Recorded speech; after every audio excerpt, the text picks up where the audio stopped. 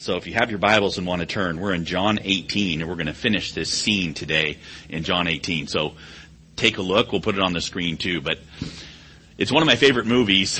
It's a kind of an American classic. It's called A Few Good Men.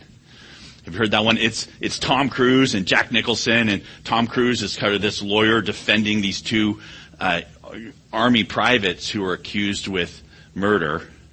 And he's pushing the lieutenant colonel or the colonel who's in charge, and he's pushing, I just want the truth. I just want the truth. And have you heard the line? The guy just goes and says, you can't handle the truth. It's great. I can't do it like Jack Nicholson. But you know, it's there because he's right. You know, the one who really can't handle the truth is Jack Nicholson's character. It's a Colonel Jessup or something. But honestly, everybody can't handle the truth. Nobody really wants to uncover the secrets and the darkness and the wrongness and it's a great movie. And you think, well, but Dax, with the Bible, I can. I handle the truth. You know, it's really? What truth? What is it that we're handling, and what is it that we don't really want to look at?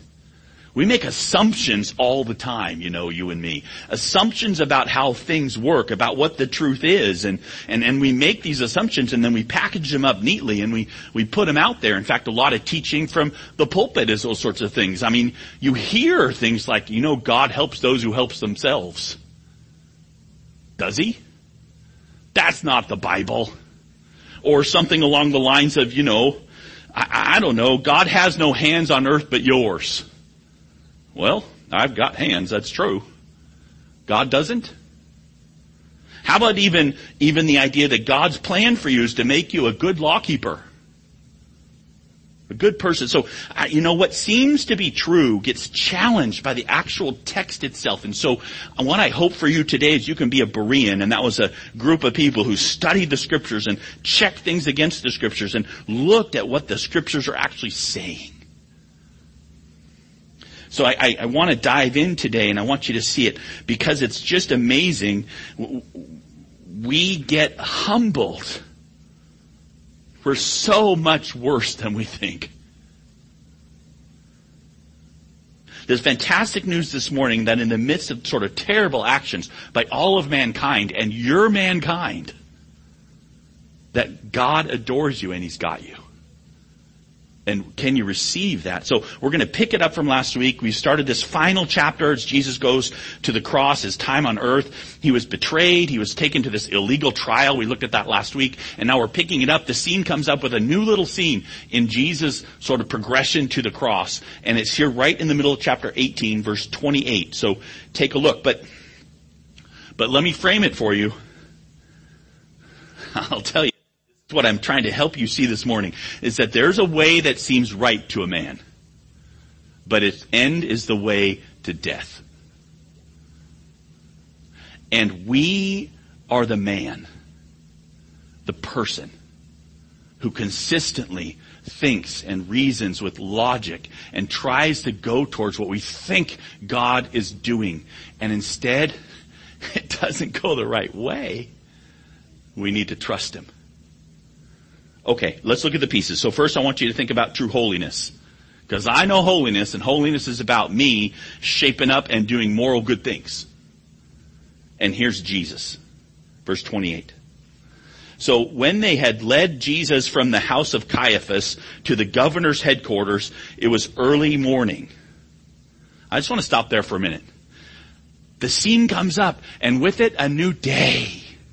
Oh, His mercies are new every morning. Maybe it won't be like yesterday. Maybe it'll be a better day today.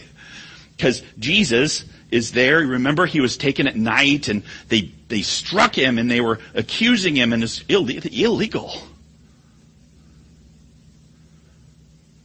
Totally irregular. These religious leaders trying to deal with this problem, this person who threatened their understanding of who God is and how He works. And so the day dawns, a new day, and they take Jesus to the governor, the prelate. You know him. You know this story. His name's Pilate. Right?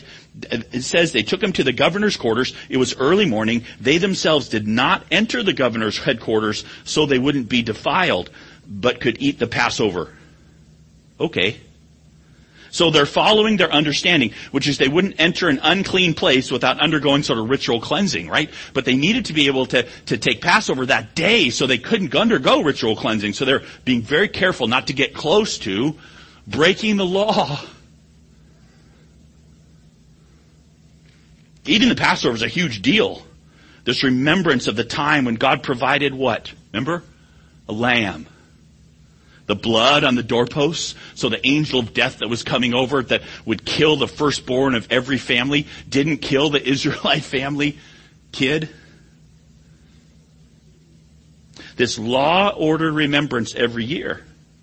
So they didn't want to go into the house of Pilate, this unbelieving Roman. And so Pilate came out to them, and Pilate, and you know, he's he's not a nice man. History doesn't treat him that way. He's sort of vindictive and petty and those sorts of things. But he's interesting.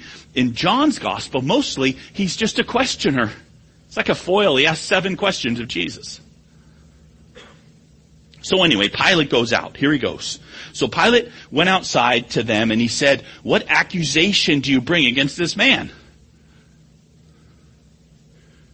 Right? What is this? Pilate's not driving the boat. He's hearing from the people he's governing, from the religious leaders of the Jews. He governs sort of a fractious bunch, and he wants to know, what's the problem? You know, I gave you soldiers already to get him. Why aren't you just taking care of it? Why are you coming to me? Right? So they answered him, "If this man were not doing evil, we would not have delivered him over to you. Trust us," they say. "He's doing evil." What evil? Well, what would they say? Law breaking? Healing on the Sabbath? Questioning the authority of the leaders?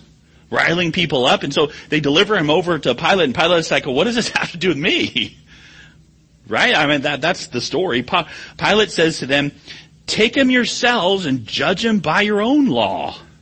Don't bug me." So the Jews said to him, "It's not lawful for us to put anyone to death." Are they right? I mean, I guess they're keeping the letter of the law. Of course, they've already tried to kill him several times, right? They tried to pick up stones to throw at him. They've done it already. The law is like that, you know. You follow the rules, but your heart's not in it. They've tried to get around it. And so it really, this is all happening for a different reason. This was to fulfill the word that Jesus had spoken, to show by what kind of death he was going to die. So remember, Jesus said he was going to be delivered over to the Gentiles and given over by his own people to outsiders and crucified. Jesus is actually in charge of all this, right? So where does he say that, Dax? Well, come with me just for a second. We'll look at it. So in Matthew 20, verse 17, it says Jesus was going up to Jerusalem. He took the 12 disciples aside. So this is before all this happened. And he said to them on the way, he said, "See, we're going up to Jerusalem, and the Son of Man will be delivered over to the chief priests and scribes. They will condemn him to death and deliver him over to the Gentiles to be mocked and flogged and crucified, and he will be raised on the 3rd day." Wow. You do realize this is before it happened. Jesus knows exactly what's going on. So here he is, Jesus. Try and put yourself in the scene. Jesus knows this is all happening, and he's watching it happen. And they're playing around, right?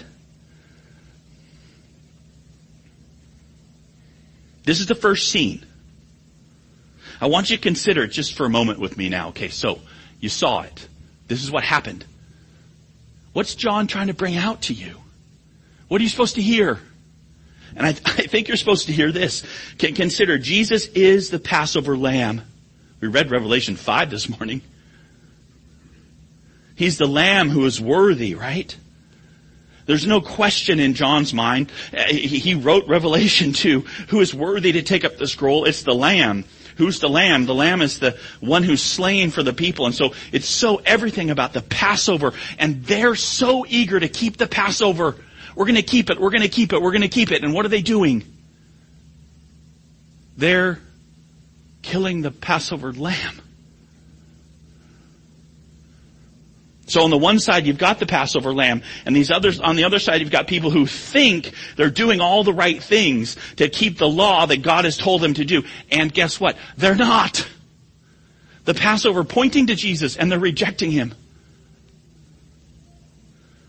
So you got these intent Jewish leaders, these knowers of Scripture, these deep in the text, memorizing, proclaiming God's will for his nation, and they're the priests, the scholars, and they're concerned with not being unclean for Passover, and they're absolutely affirming the importance of Passover. They want to keep themselves pure, and with that focus of self-purification and purity and preservation, they miss it.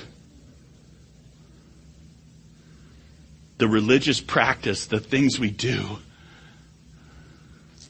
right? Are they centered on the work and person of Jesus alone, not on keeping some law piece? Because when we focus on it, we miss him, right? He's the true Passover.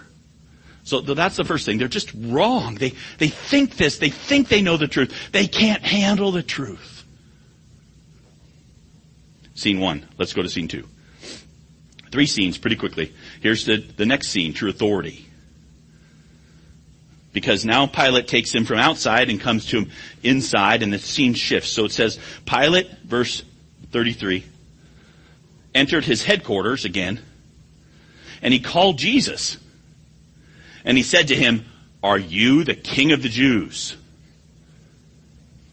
Now that's kind of interesting, this inside scene, just Jesus and Pilate. Pilate's sort of acting dumb to the Jewish leaders, but he's not so dumb. He asked Jesus right away, "Are you the king of the Jews?"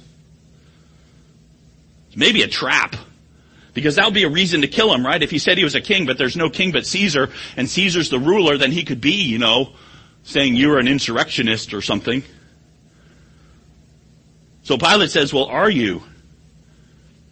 Now, take a minute with me.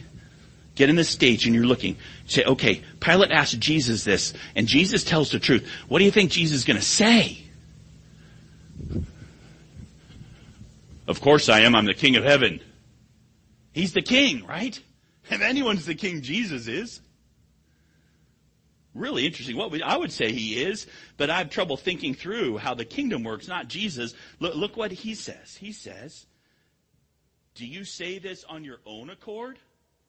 Or did others say it to you about me?" Where are you getting your information? So interesting, because Jesus doesn't just answer his question, right? He asks him a question back. He's establishing who's the actual authority in the room. It's Jesus. Jesus is in control of everything. And you have this worldly authority, and he wants to question Jesus. And we're shown right away, actually, Jesus is over him, right? And Pilate answers, "Am I a Jew? Your own nation and the chief priests have delivered you over to me. What have you done?" Man, I feel for Pilate. He's like, whatever. It's your religious leaders and your authorities that delivered to me. Well, you've done something. So now Jesus chooses to answer the question, but he answers the first question, "Are you the king?" Jesus says, "My kingdom is not of this world. If my kingdom were of this world, my servants would have been fighting that I might not be delivered over to the Jews. But my kingdom is not from the world." So catch that? Jesus is saying his kingdom is not of this world. But that means that he does have a kingdom, right? It's just not from here. This is so hard for me because, again, I don't know about you, but the whole idea today is I'm questioning your ability to handle the truth. Mine too.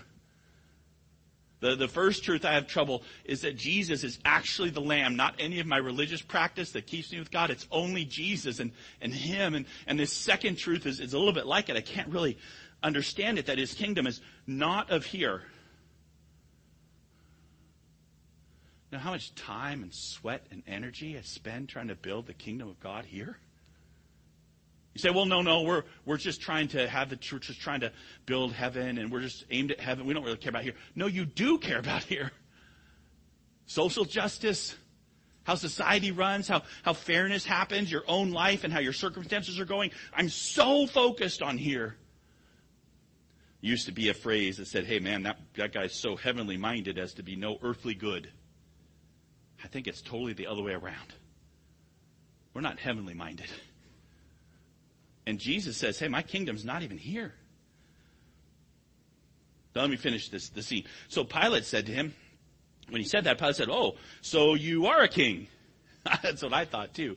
When Jesus started talking, Jesus says, "Well, my kingdom's not here." That totally seems to suggest that he does have a kingdom.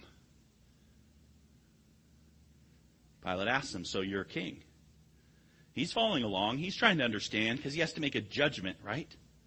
Because he's the authority. If Jesus is saying he's a king and he's setting himself up, but he seems to be saying his kingdom is some fantasy kingdom. I mean, are you a king or not? And Jesus says back to him, he answers, "You say that I'm a king." He's right.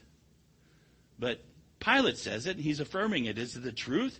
"For this purpose I was born, and for this I've come into the world to bear witness to the truth.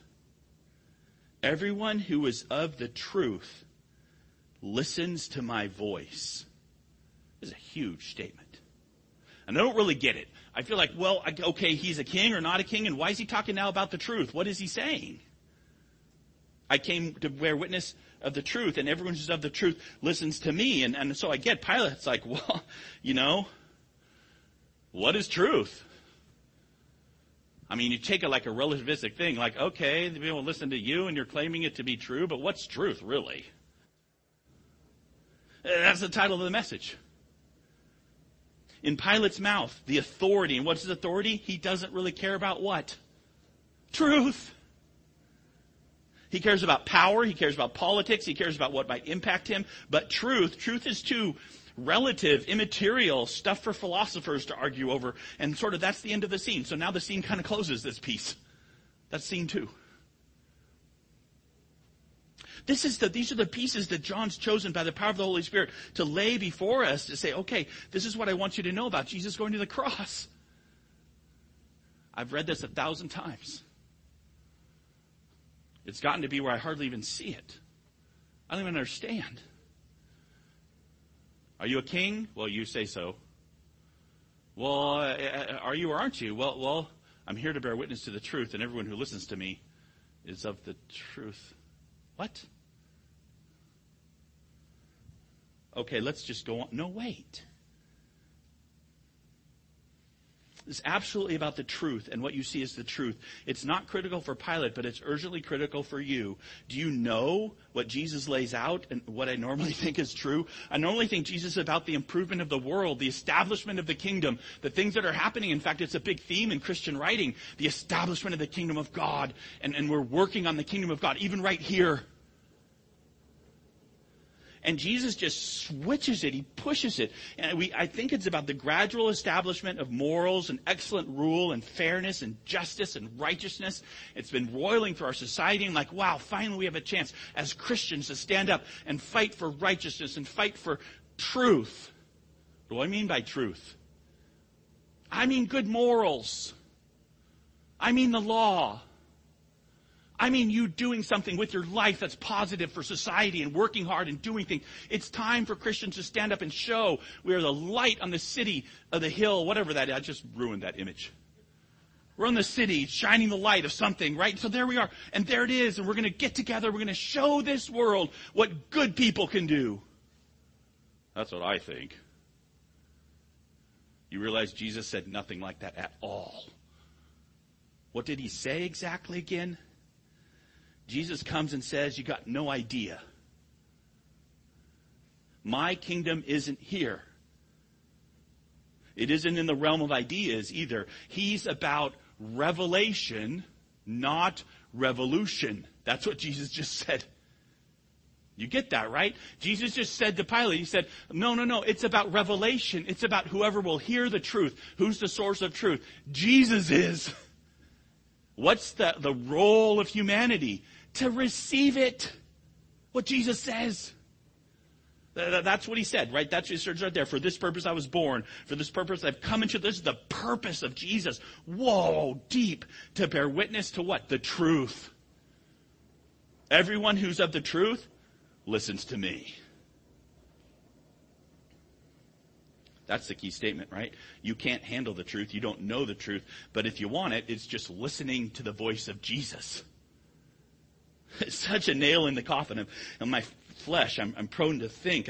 I want to build and improve and change. I want to reshape it in the image of God. I want to shape myself in that image. I want to image Jesus. I think that image is one of strength and power and righteousness and authority. And Jesus kind of takes it all away.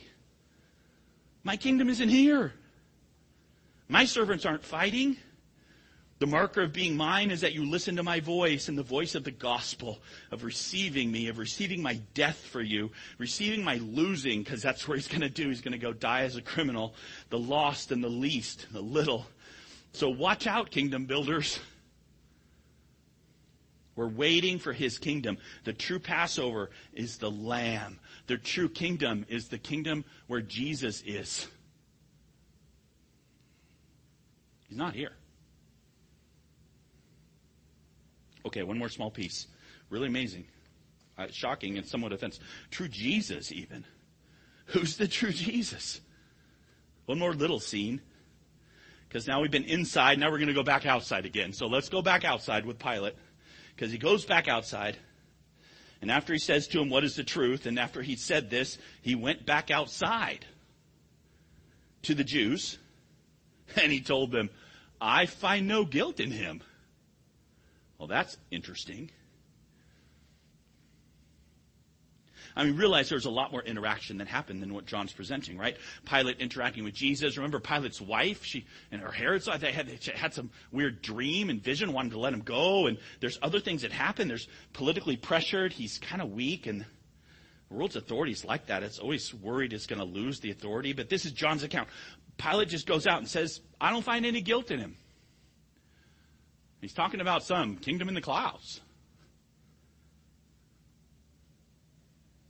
He hadn't done actually anything wrong, in my view. He's addressing the crowd, right? He sees this cool way, Pilate does, to kind of release all the tension because they think he's done something wrong, but he's not really done anything wrong. And I don't want him to be mad at me. I don't want riots. Let's just show some clemency. I mean, it's the Passover, right? Clemency from what God did for Israel. He didn't kill the firstborn. He could have.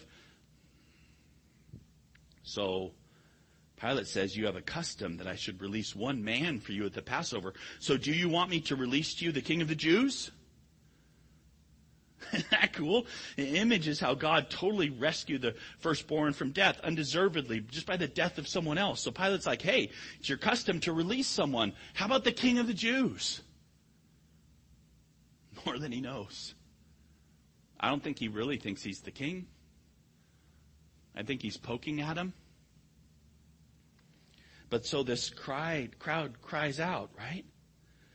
They cried out again, not this man, but Barabbas. Now Barabbas was a robber. Okay, wait a minute. Did we miss something? They cried out again. When did they cry out before? Yeah, John's just kind of jumping a little bit, right? He's missing all the pieces. In fact, I think it's almost in code. The key thing is it's the crowd. So you had the Jewish authority, and they hate Jesus and are trying to kill him. You've got the Gentile authority, Pilate, and he's willing to have Jesus killed. And then you've got the crowd. Find me a human being that's not represented besides Jesus as wanting Jesus dead. Disciples ran away. John's pulling in mankind. You, us. And they're crying out, what? Not this man, but Barabbas. I don't even know. You don't know anything from the text. You know, there's some neat manuscripts, older manuscripts of Matthew 27 that give some flavor. It's the full name of Barabbas as Jesus Barabbas. Not this Jesus, but that Jesus. That's what this is. John's readers would know. The name as it was originally written. So over here, we've got Jesus Barabbas, which literally means son of the Father. Jesus, son of the Father. Of the world, robber, insurrectionist, murderer, killer. And over here, we've got Jesus Barabbas. Jesus, son of the Father. Son of God. And everybody cries out. Everybody that you see cries out. Everybody in the scene cries out. The crowd is everyone. Everyone around. There's a huge group of people and they're screaming out, "We want this one." That's what you're left with. Wow. Over here, Jesus, the King of the Jews. Over here, Jesus, killer and robber. And Matthew 27 says, the crowd says, "Let his blood be upon us and our children." That's amazing. How could they? How could they possibly choose another Jesus? Jesus, our Jesus. This Jesus, our Jesus. He healed the sick. He cured blindness. He fed thousands. He was amazing. He's the Son of God. And when push comes to shove, no. Why not? He's not following the script. Let the bad guy go. Why? Because I'm comfortable with that. A magnanimous gift from me to him. He deserves to die. We'll let him free. Who's in control of that? Me. We. Right? He was bad, we're good, we'll let him go. There's power and control, it's in our hands. Not this Jesus, not the King of the Jews. He's like saying he's in control, but no way. And they turn their back to the truth. Well, what's truth? Not what they're doing. Okay. This is the presentation of our text this morning. It's a pattern in the text. I pray you receive it. What is truth is the question. The answer is not what you think it is. Say, well, I do because I get it all. No. The whole idea for you and me is that we're still there. I don't know the truth of how the universe works. I don't know the truth about how your life is supposed to go. I don't know the good works that's been prepared for you to do. I don't know how many kids you're supposed to have or none. I don't know if you're supposed to be married. I don't know what you're going to struggle with. I don't know anything. I don't know. What do? I trust Jesus. That's what I got. That's what you've got too, right? The truth is that Jesus isn't about you being in charge. He's certainly not about your law keeping. The law keepers in this passage are the evil people. They're concerned about them doing it right. He's not reforming your practice. He's not making you that. He's the purpose of the law, the actual salvation apart from it. The law came through Moses, right? That's the beginning of John. Here it is. For the law was given through Moses. Grace and truth came through Jesus. You're supposed to see that as a contrast. Truth. What the law was actually for, right? So every single person in the story that we got to see today, every single person is culpable. You say, not me, I wasn't there, but the Gentiles are there, the authorities are there, the moral people are there, the law keepers are there, even the entire crowd is there. It's an indictment because you and I think like they do.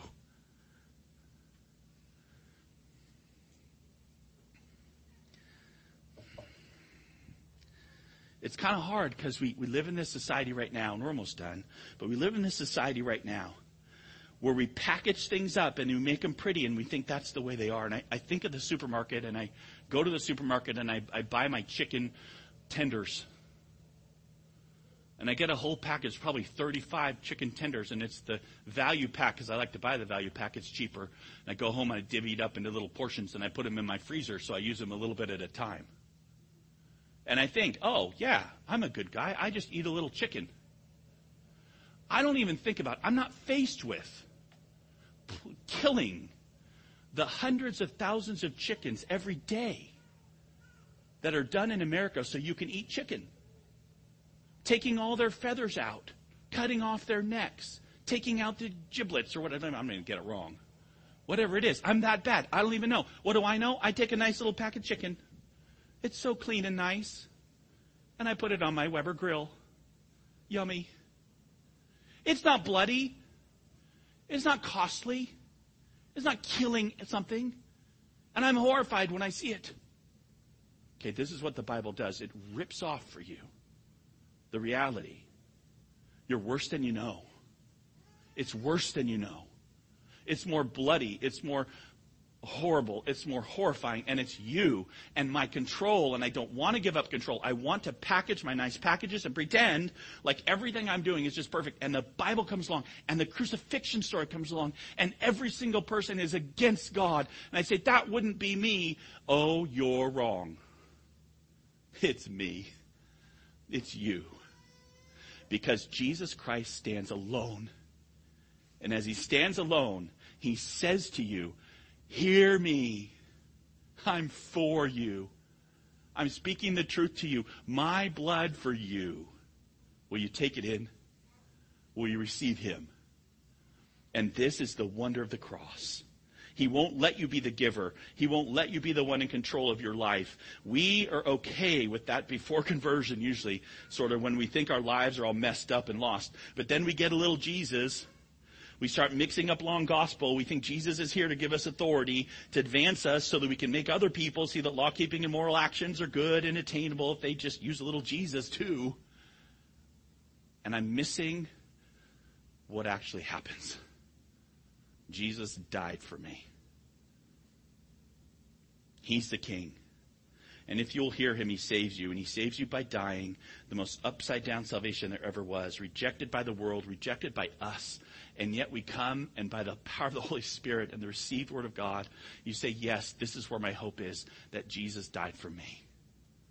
Will you stay there with me? Because this is the message of the cross. Let's pray.